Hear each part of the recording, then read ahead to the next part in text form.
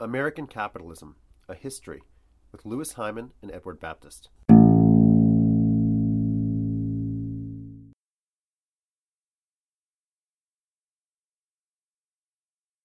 So it's not an accident that when he writes about the rise of industrial capitalism, Marx either explicitly mentions or is clearly talking about textile factories.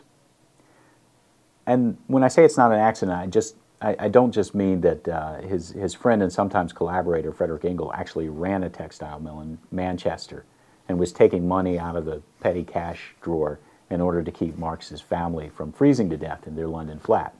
That is also true.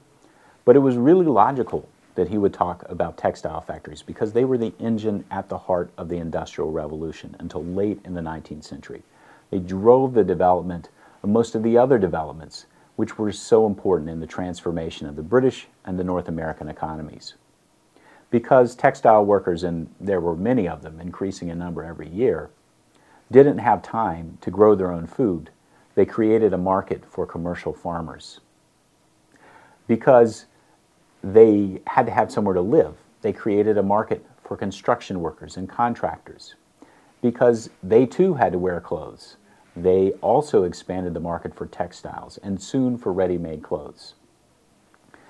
And as they're becoming more and more productive, as the efficiency of spinning and weaving is increasing, they're producing so many clothes that new markets have to be found, new consumer markets have to be opened.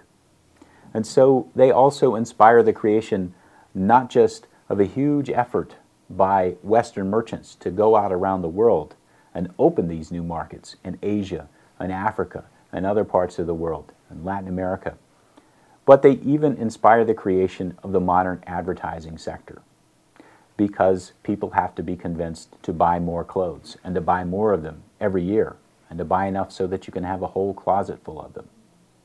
So all of these developments come from textile factories. And in fact, if you look at the U.S., for instance, you can see that the machine tool industry, the locomotive industry, all of these other industries are staffed by people who get their training in the textile industry. So that's important as well. All of these things come from the textile industry. But they wouldn't have been possible without what was happening in the cotton fields. As demand for cotton textiles grows, if the price of the raw cotton itself had not been kept low enough to continue to enable textile factories to continue to produce cheap textiles, it would not have been possible to open a broad market. The market would have been restricted to those consumers at the higher levels of societies who could afford expensive clothes. Where cotton textiles are so successful is in opening that broad market and continuing to open it. And that depended on low raw cotton prices.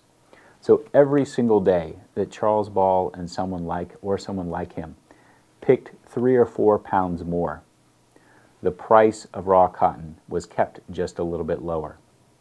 And the price of textiles and clothes made by those factories was kept just a little bit lower. And the market got just a little bit wider.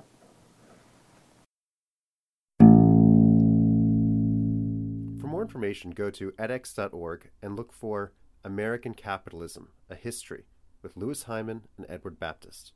Or go to facebook.com/American Capitalism MOOC. This podcast has been brought to you by Cornell X from Cornell University.